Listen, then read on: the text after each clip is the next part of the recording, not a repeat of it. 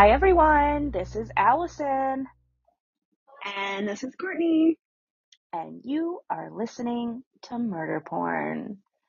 Pew pew pew. Yay! We're back together! Kind Kind of, sort of.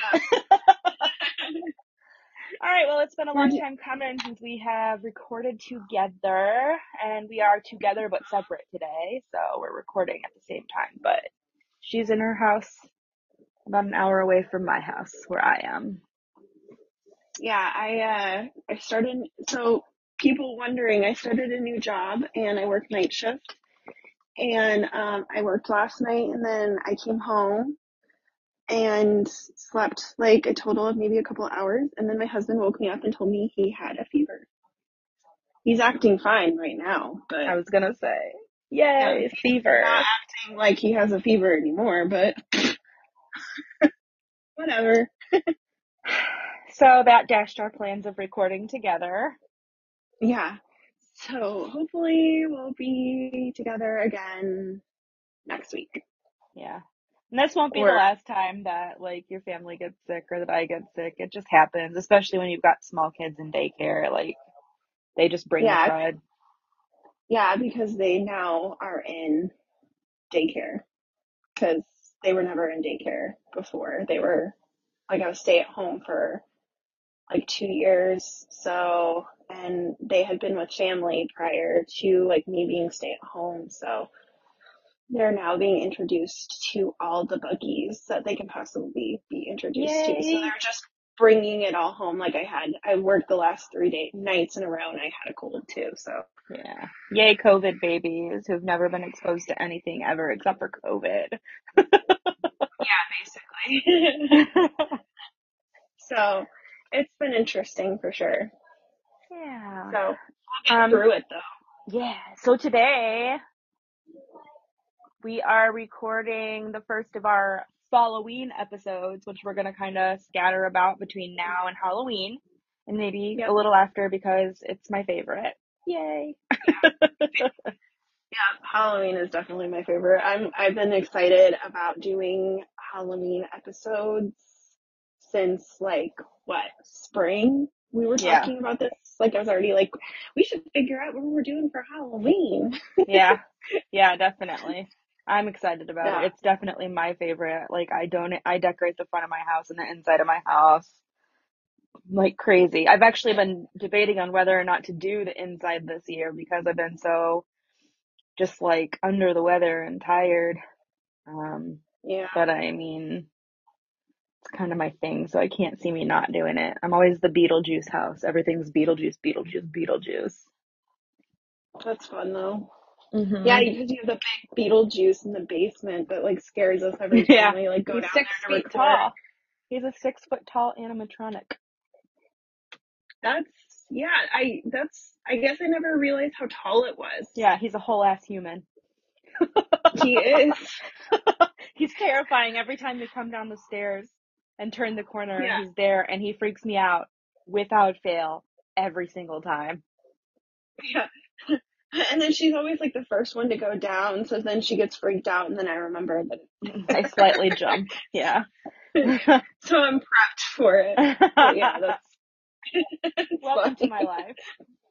Yeah. All right. Well, let's get on with the show, I guess. Yes. And we can I'm chit chat more excited. at the end. But I'm really excited to Yeah. tell this story. This Hmm. episode is a little known tale, or maybe a little more well known, and you just don't know that you know a story. Hint, hint. It's called The Sawyer Family Murders. All right, you ready for this, Court? Yeah. Anyway, so this is the Ready. Sawyer Family Murders. Okay. All right, so it was approaching noon on August 4th, 1974, when a blue Chevrolet pickup truck sped up to the emergency doors at the St. David's Medical Center in Austin, Texas. A young, blond man with a shaggy haircut jumped from the front seat and ran to the bed of the pickup truck, all while yelling for help. There was an ambulance parked in front of him, and the EMS attendants ran over to see what they could do to help. As they approached and the young man opened the gate of his truck, they saw a woman laying there, her long dishwater blonde hair stained red and brown with blood. She was barely conscious. They rushed her to emergency, where she was attended to by doctors. She had a severe concussion, required staples in her head, and had cuts, scrapes, bruises, and slash marks covering her body. The fact that she fell unconscious the moment they took her back to the OR to clean her up was probably a blessing. She was moved up to a private room once done and given police attendants to guard her until she could awake and tell them what happened to her. The story she had to tell would rock the residents of Williamson County, Texas for the foreseeable future. Evil laugh. All right. On August 6th, so 2 days later, when the girl finally was awake and lucid enough to speak, the Williamson County Sheriff, Lou Schwartz, was by her side to hear her story, and his entire precinct was ready to take action. All they knew at this point was that the man with the blue Chevy pickup truck was driving down County Road 101 when he saw her in the middle of the street yelling for help, clearly running from something or someone and covered in blood. He slowed down enough so that she could jump into the bed of his truck and took off as fast as he could to get out of there. He didn't know what was chasing her, but by the looks of her, he wanted nothing to do with it. His name was David Turner, and he was a hero. The girl's name, it turns out, was Sally Hardesty. She was 19. She still lived at home with her parents so she could help take care of her brother, Franklin, who was wheelchair bound and on the spectrum. It had been all over the news that someone had vandalized a small cemetery in her dad's hometown of LaFrontera. It was reported that the graves had been robbed of all or parts of the deceased's remains, and damage had been done throughout the graveyard. Sally told her father that she would make the 2.5-hour trek from her hometown near Dallas to her dad's childhood home in LaFrontera so that she could check on her grandfather's gravestone and the house and property he had left to her father. Sally didn't want to make the trip alone, not that she had much of a choice since her brother insisted on going everywhere she did. So she rounded up 3 of her friends, and they all piled into their green Ford Econoline for a road trip. The van had been modified so that there were no seats in the back. This way they could just use a couple wood planks to roll Franklin in and out of the back in his wheelchair. Her boyfriend Jerry and their 2 friends Pam and Kirk, who were also dating, all volunteered to take the trip with her. Back then, there wasn't as much to keep them occupied as there is today, and staying in the house during the summer was rarely an option. So the road trip seemed like a fun way to waste a summer day. LaFrontera used to be a thriving industrial town, centered on a huge slaughterhouse where Sally and Franklin's grandfather was a bigwig. A few years after their grandfather retired, the slaughterhouse was shuttered. The town then began to dwindle, and the properties fell into disrepair. There were very few residents at this point. The kids took off from the Hardesty house around 8:30 a.m. on Thursday, August 3rd. It was a hot summer day in Texas, with temperatures pushing 100. They drove straight through. About 10 miles from the cemetery, they noticed a young man with a limp walking along the road, and there was really nothing in the sight that could possibly be his destination. In the 70s, it was not uncommon to hitchhike or to pick up a hitchhiker. All 5 of the kids in the car argued about whether or not to pick the kid up. He looked to be around their age and to be potentially disabled in some capacity. They felt bad for him, and ultimately Jerry pulled the van over and they allowed the kid to hop in. He said he was headed home from the slaughterhouse. The kid looked to be in his early 20s, with dark, short hair and tanned skin. He had a large port wine stained birthmark on his right cheek. He was dirty. He was wearing jeans and a t-shirt and carrying a large rummage sack. He also had a small satchel around his neck that was made out of some kind of animal fur, and an old camera hanging next to it. I'm sorry, the moment he told me that he was coming from the slaughterhouse that had been closed for like a decade, I'd been like, bye, get out. No, thank Yeah, for you. sure. No, thank You you. can you can just see your way out. Yeah. All right. So at first he did seem very odd, but still harmless. He introduced himself as Nubbins, nice name, kid. And the kids all went around and introduced themselves to him. Franklin was facing the hitchhiker in the back of the van. Pam and Kirk also turned to face him from the front corner behind the passenger seat.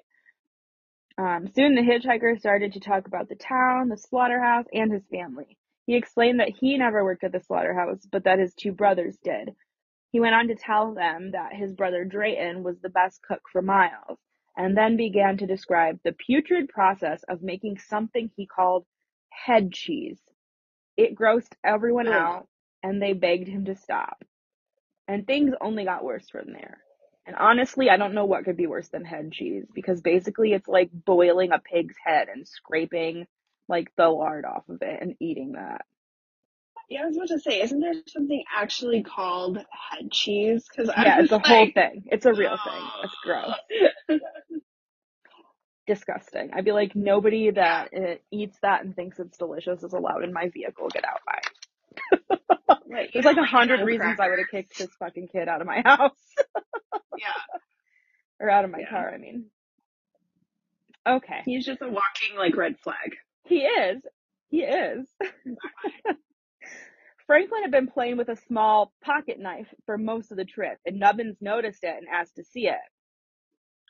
Begrudgingly, Franklin handed it over, and shortly after taking the knife and examining it, he looked Franklin dead in the eyes as he slashed his own hand open with this dull-ass knife.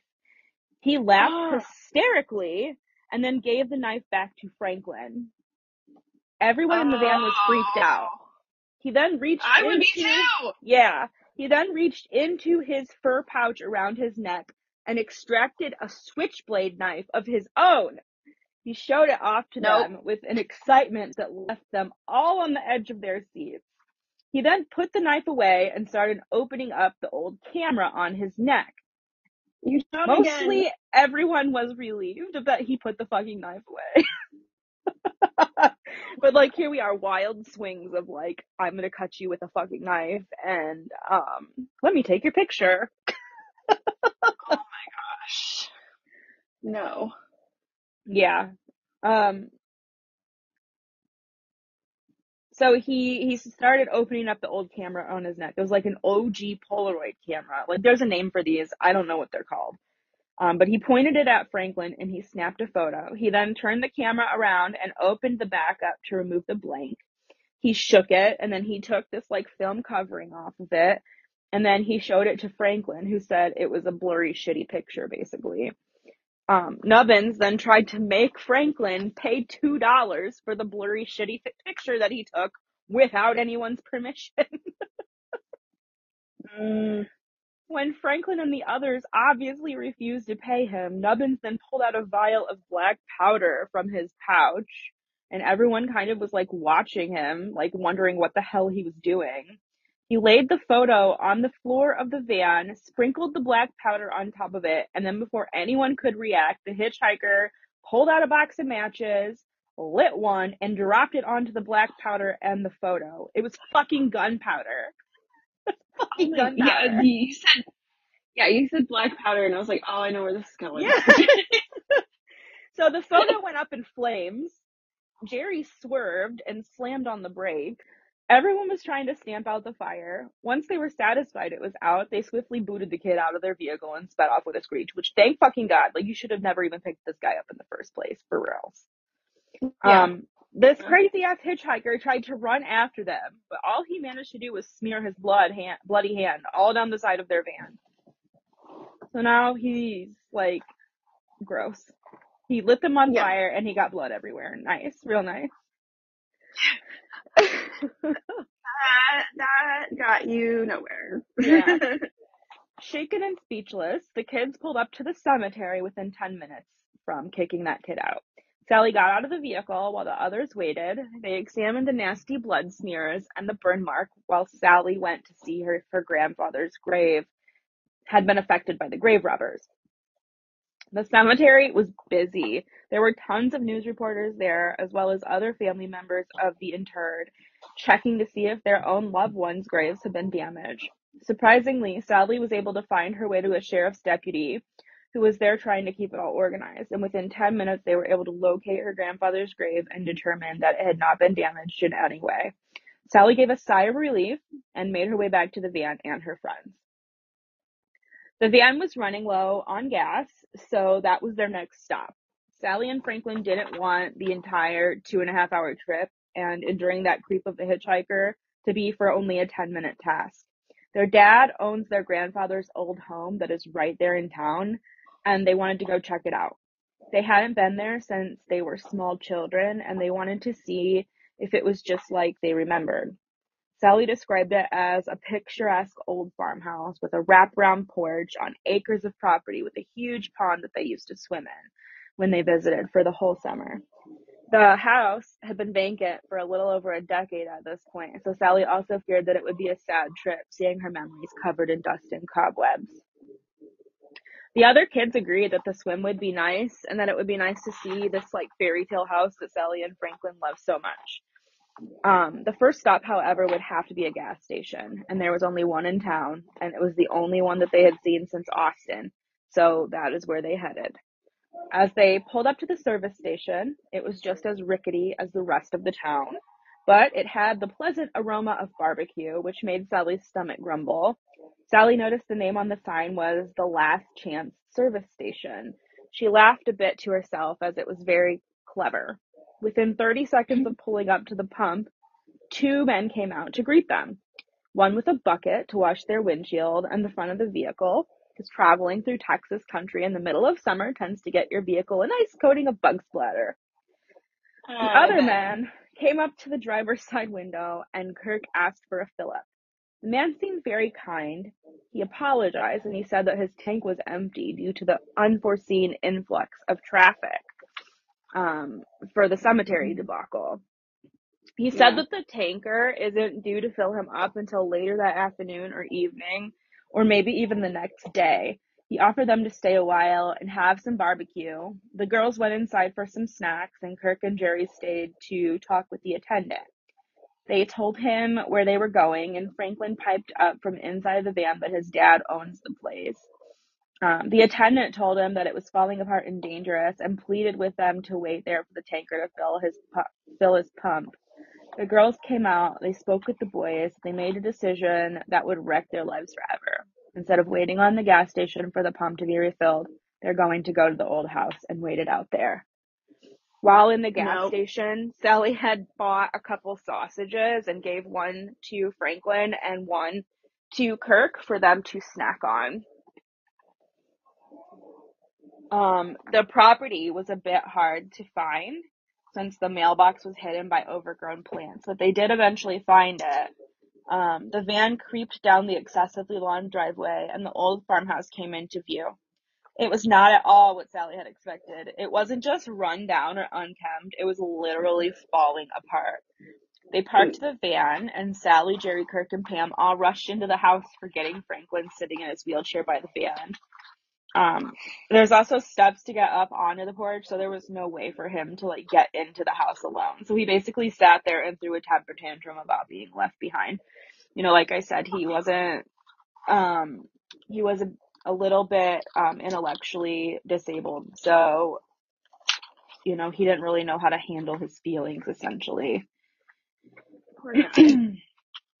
Inside the house, the four friends explored as Sally told them about memories of her grandmother cooking them pies in the kitchen and of the zoo animals on her walls. The zebra was her favorite.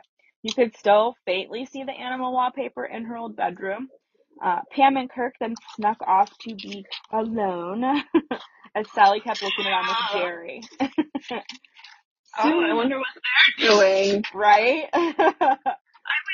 Not in a old decrepit house. Pam and Kirk snuck off to be alone.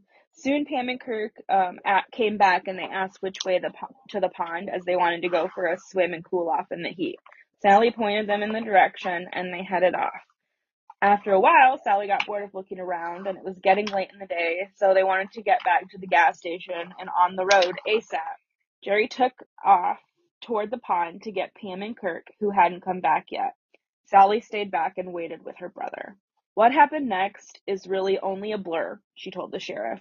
He prodded her to do her best to remember and to take her time telling him what happened. So Sally took a deep breath and continued her story.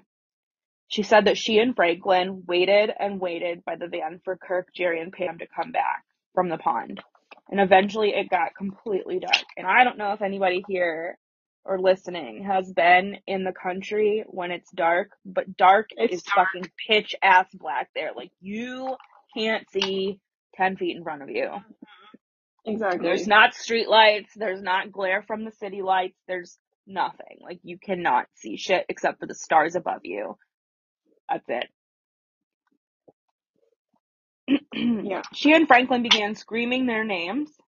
She was worried they stayed too long and couldn't navigate their way back to the van in the dark. So, like, imagine trying to navigate your way, like, even through your own bedroom in the dark without a flashlight on your cell phone.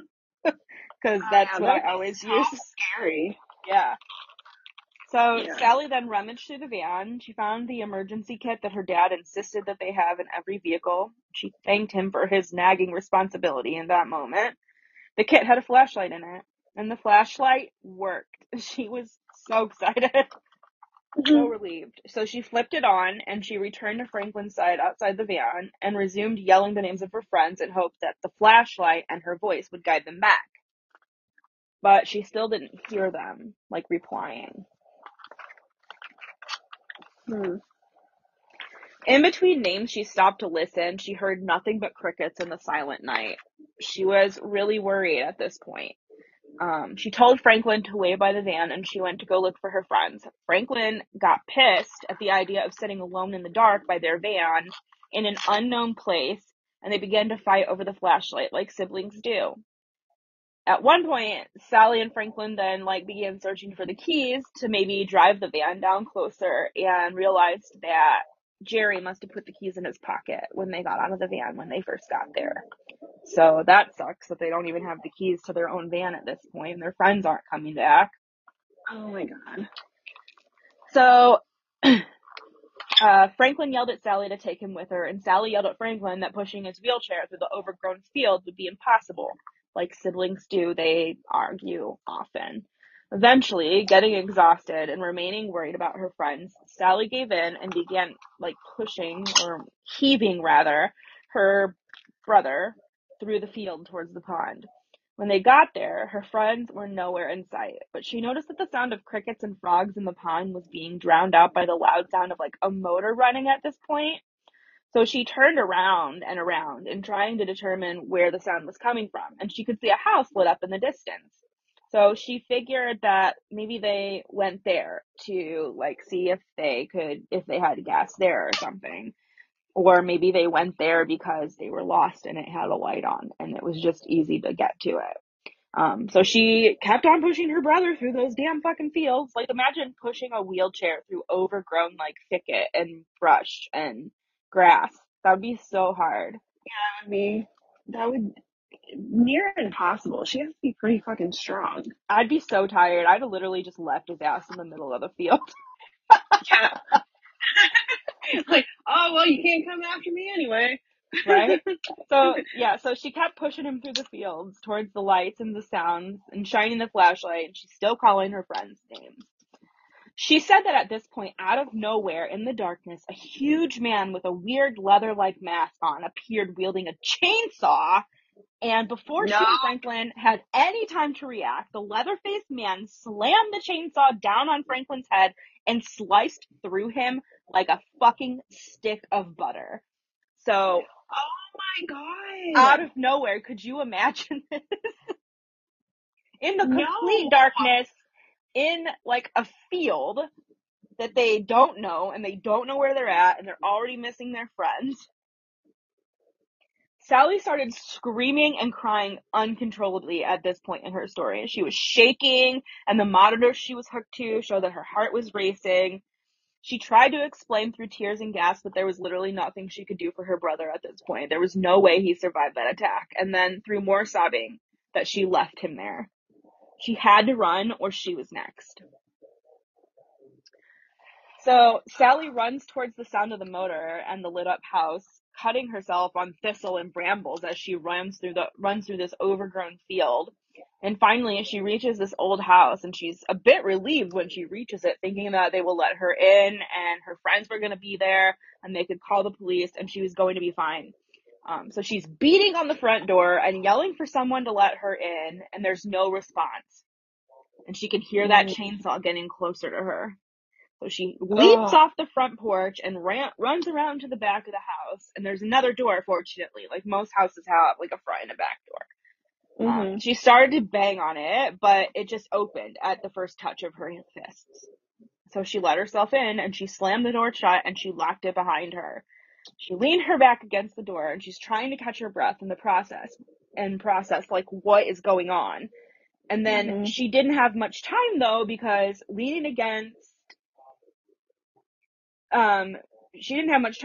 before she knew it, that leather-faced man, that man with the mask, was cutting through the door she was leaning against with his fucking chainsaw. So, like, in a reaction of pure fear, she ran through the kitchen, then the dining room, into the front hallway, and up the stairs, like, literally just trying to navigate herself through this, like, weird house. She ran into a room at the far end of the hall. She slammed the door shut. She runs down into the corner, and she, like, crouches down in the darkness. And she said she's, like, trying to catch her breath and, like, stay quiet at the same time. And at the same time she's doing that, she's, like, looking around at her surroundings. And she realizes that the room she was in was, like, organized as a small sitting room. And the furniture she bumped into, like, as she was running to the corner to hide, were, like, rocking chairs. And the rocking chairs, in them, or on them, were what appeared to be mummified remains of two old women. Just, like, chilling there in the sitting room together. Yes! She couldn't help but scream upon that. The Ed Gein shit. Or, like, some fucking Norman Bates shit. Like, Bates Hotel. Psycho! Yeah. So she couldn't help but scream upon that realization. And reactively, like, got up from that and ran from that room to another room on this other side of the hallway and flung open the door. She said the rest is very hazy. As she looked around at the contents of that room, she saw furniture and mobiles and trinkets, all that appeared to be remains or made from human bones. There were crates full of skulls, human skulls, and jars full of human teeth. She said it fucking smelled in there. Like, it reeked. It's like nothing she ever smelled before. She said before she could turn around and run into another direction, she was hit in the back of the head hard, and she passed out. So that probably explained, like, why her hair was so bloody, because she had been bleeding from the fucking head. And I don't know if anybody here has ever had a head wound, but even just, like, a small little cut on your head bleeds like fucking crazy. Yeah, it does. It bleeds like a bitch. Yeah. So when she woke up, like, slammed his head against, like, the bed one time, like, the bottom of the bed, trying to get something out, and he, like, called me, like, while I was at work, and he was like, do I need to get stitches? And I'm like, no, you're fine. It's probably just superficial. It just bleeds like crazy. Yeah. He didn't need stitches. Medical super glue is a great thing to have around the house. I should get some. That's a good idea. Especially with your little ones. Yeah. Done a bond. When she woke up, she was tied to a chair, sitting at the dining room table. She was in pain. Her head hurt. Her muscles were sore. She had a pounding headache, and her vision was blurry. As she blinked her eyes to get them to adjust, she realized there were 4 other people sitting at the table with her. The gas station attendant. No. Yeah. The gas station attendant, the hitchhiker, the man wearing the leather mask, and a very, very old man in a wheelchair that looked like he was literally decomposing. Like, this man looked like he had been dead for a while. But apparently he was still alive. He moved a little bit, but he was sitting mostly still, like slumped over in his chair, while the other three ate barbecue. When the men at the table noticed that she was awake, they all stopped eating and looked right at her. The hitchhiker, Nubbins, spoke up. He said, pointing around the table, "I think you've met my brothers," pointing to the gas station attendant. "That's Drayton, the best cook around," and then pointing to the leather-faced man. "And that's my brother, Bubba. You'll have to forgive his mask." Yeah. "You'll have to forget his mask at the dinner table. He's a bit shy. That over there," pointing to the old corpse-like man, "is Grandpa." The hitchhiker and the cook then got up and went over to the grandfather, and they began taunting him, saying things like, "Bubba got the other four. It's your turn to have some fun, Grandpa." The other four, Sally assumed they were talking about her friends and her brother. At this point, she was terrified. She was still woozy. She didn't really completely understand what was going on, but they grabbed her by the back of the head and they pushed her off of her wheelchair, off of her chair.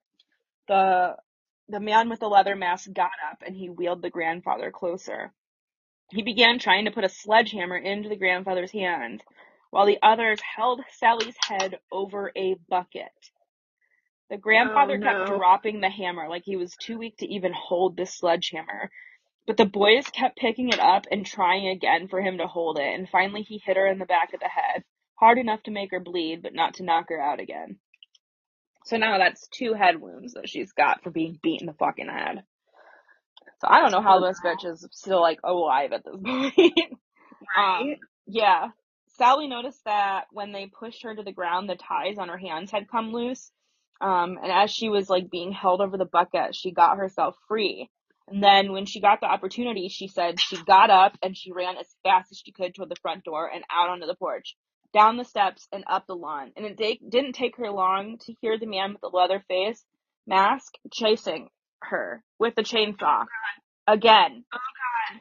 Yeah. So she's fucking terrified at this point. She has nowhere to go. She just kept running through the brush and bristle and thorns. She could feel that it was cutting her and that she was bleeding, but she kept going. It is daylight at this point, by the way. So she was in that house overnight. And they, like, kept her alive just to fuck with her in the morning when she woke up. Oh my God. Yeah, so she's, like, limping. She's half dragging herself. She made her way to the street and she starts screaming and running down the street, or limping down the street, really. She's, like, hopping. The crazed man was not far behind her. A man in a red semi saw her covered in blood and screaming for help, and he slams on his brakes to help her. Sally immediately runs up to the driver door. She climbs up the steps and she tries to crawl in over the driver out of pure fear. The driver had other plans, though. He grabbed a bat that he had in his truck at all times, and he jumped from the vehicle, walking toward the crazy man with the chainsaw. Where was I? He was walking towards the man with the chainsaw. Yeah. So he grabbed the bat and he started walking towards the man with the chainsaw. The leather-faced man wasted no time at all in attacking the truck driver with the chainsaw. But the truck driver, while giving chase, was somehow able to make contact with Leatherface's head and then his knees with the bat. And Leatherface tripped, and the truck driver, petrified, ran back to his semi-truck and fucking took off without Sally. In the meantime, while he's running back, that Leatherface guy had fallen and dropped his chainsaw, which landed right onto his own leg and began to cut his leg just below the knee. And at the same time, out of pure luck, while Sally had continued to, like, half run, half hop down the roadway, a man in a blue Chevy pickup was passing by. He saw that she was in danger and was afraid to stop, as Leatherface was beginning to get back up and chase after her again with his chainsaw. So he slowed down just enough so that Sally could, like, climb into the bed of his truck, and then he sped off. And in the rearview mirror, they watch him, like, swing the chainsaw around, like, in anger.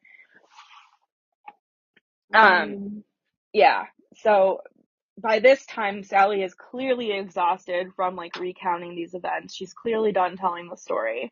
What was meant to be a road trip as a favor to her father ended up taking the 4 people she was closest to in the world away from her forever. Based on the number of bones and skeletons she saw, she assumed that there was no hope for any of them to have survived. But Sally made it. But she often hopes that she hadn't, as she had constant headaches, nightmares, and flashbacks.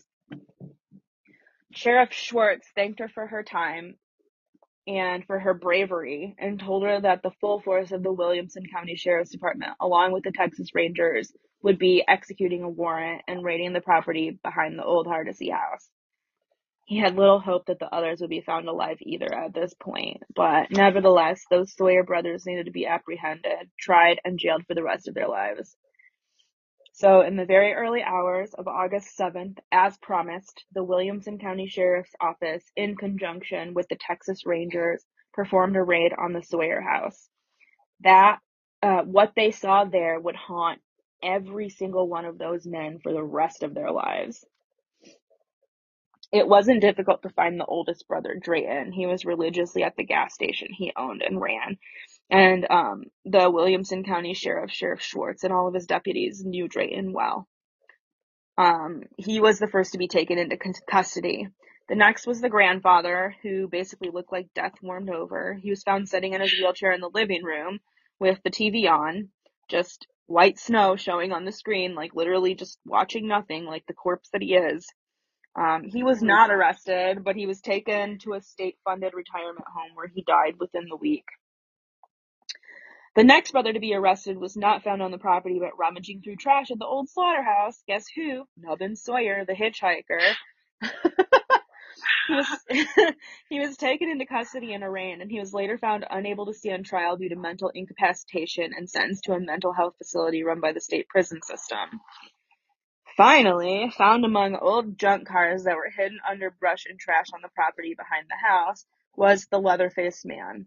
Someone that the local townspeople all thought had been committed a long time ago. They knew him better as Bubba Sawyer. He was arrested and found to be criminally insane. He was sentenced to life in Texas State Sanitarium. Upon further inspection of the home, the things they found were unspeakable. The vehicles that were all hidden behind the old house matched the description and plate numbers of dozens of people that had been reported missing from all over Texas over the course of the last decade. The mask that Bubba Sawyer was wearing that looked like leather, he was wearing it when they arrested him, and it was found to be made of actual human face. As in, he had skinned the face and head of another person, dried and tanned it, and wore it as a fucking mask. It still had the lips and eyebrows attached to it. Oh, God. That's gross. Yeah. He likely wore it in order to hide his own disfigured face, likely as a result of congenital defects.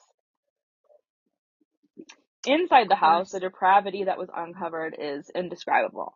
There was furniture upholstered in human skin. There were lampshades, dining room chairs, rugs, and other furniture all around the house that had been made out of a mixture of different human and animal pelts. Scattered all over the home were trinkets, dishes, chimes, and more, all made from a mixture of human and animal bones, just as Sally had described. There was even a crate full of human skulls. Some bones are unmistakably human, the skull and the femur, to name a few. And there were even fully articulated skeletons of humans all over the house. They located the 2 poorly preserved mummified corpses of old women in the rocking chairs, just as Sally said. They later found out that this was the boy's mother and grandmother, who had died of natural causes between 6 and 8 years prior. Fucking gross. Oh. Yeah.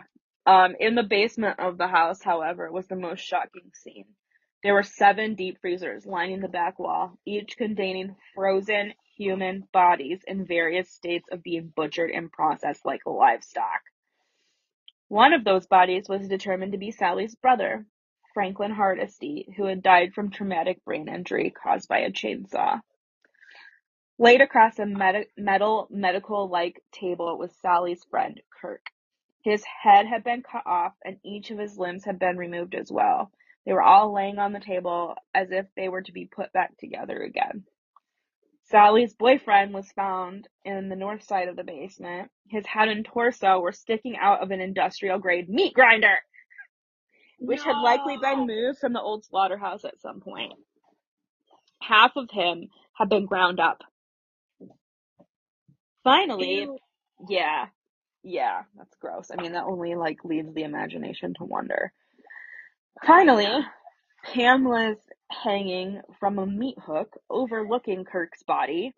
She was forced onto the hook through her back, which punctured a lung and clipped her heart. And she died a very slow and painful death as she watched her own boyfriend be disarticulated. Oh God. Yeah, That's horrible. yeah. When they were done going through the entirety of the house, they had identified at least 40 different victims, not including Sally's friends. They then moved on to the service station, which was mostly normal, except the meat smokehouse was still going. And when an officer went in to see if there was a way to put out the fire, he discovered that the meat that was being barbecued and served to the general public was actually human meat, derived from the Don't. graves that had been robbed and victims of the Sawyer family. Yeah, it left the Oh local no. officers reeling, as Drayton Sawyer always competed in the annual chili cook-off, and he realized that the entire town had probably consumed human meat from his chili. It's also fucked up when you think about it, because when the kids stopped there, they got sausage, Yeah. and they were eating Oh, it. Yeah, isn't that so crazy? yeah. It's fucked up. Oh my God. Yeah, so Nightmares. that's the end of the story. But as you can imagine, um, it would never be the same again there. Those people were never the same. Any thoughts? Just nightmares. Yeah. That's the shit. I was Yeah, just thinking as we were like talking, or like you were going through the story, I was like, we come up with like some of the most fucked up stories to talk about. Like I fucked know. up cases. Like what is wrong with us I as like to tell the humans? ones that are like less known, Yeah. But in the spirit of Halloween, this one is a trick, not a treat, guys, because this episode was actually adopted from the 1974 cult classic Texas Chainsaw Massacre. So basically, I just took the movie and turned it into a script for the show. So that was actually a lot of fun. I really enjoyed doing it. Yeah. I was like super excited because you had talked about it, and I was super excited to hear what you were gonna do with it and how it was gonna turn out. That was like really fun. Yeah, it definitely makes for a good story, like even in this format, I think. So that was fun. Yeah. Yeah, that's fun. And like I said, I was wondering how this was gonna turn out, but you were talking about it, and I was like, oh, this is gonna be really cool if Yeah. it's done like really well. But yeah, I liked that. That was pretty good. Thanks. Thanks. I liked doing it. It was pretty easy because all you have to do really is just like watch the movie and pay attention to it. And then like I wanted to stay as true to like the movie as possible, so I actually went on and did some like research about like what town they were in and like what the characters' full names were. hmm Um and like how far from like Austin was it, and how far from Dallas, and like what the hospital in that area was called even. Um, so that was fun. I did make some Yeah. of it up to like fill holes, like the sheriff's name and the hmm kid in the pickup truck's name, because they were never given names. Hey guys, it's Courtney. I'm super sorry. I went in to edit this episode and I'm not exactly sure what happened to our ending. Um, it was just not there. We recorded an ending, but it was not there. So I just decided I was going to cut it at the end of the story, and then just do the outro for us. So if you're hearing this next week, I'm going to be doing Ohio State Reformatory. We've already recorded that episode. It was really fun to do. So that's a haunted location with some haunted history. And then Allison has another really good one that's going to be coming up the following week, which is on the man who killed Halloween. So yeah, we're continuing on with the momentum of Falloween. So if you're hearing this, you know where to find us. We're on all streaming podcast sites. We also have an IG, that's Murd P Podcast, MURDP Podcast. The reason we don't have it all spelled out is because I think we got censored because it wasn't letting me create with that name. So that's where you can find our actual IG, and then we have a link tree, and you can go to and navigate to all of our other social medias. I have an IG, Allison has an IG, I also have TikTok, all the other stuff. So you can just go to our link tree and navigate from there. So yeah, that's it. Thank you so much for listening. Be good, make good choices, don't murder people. See you next time. Bye.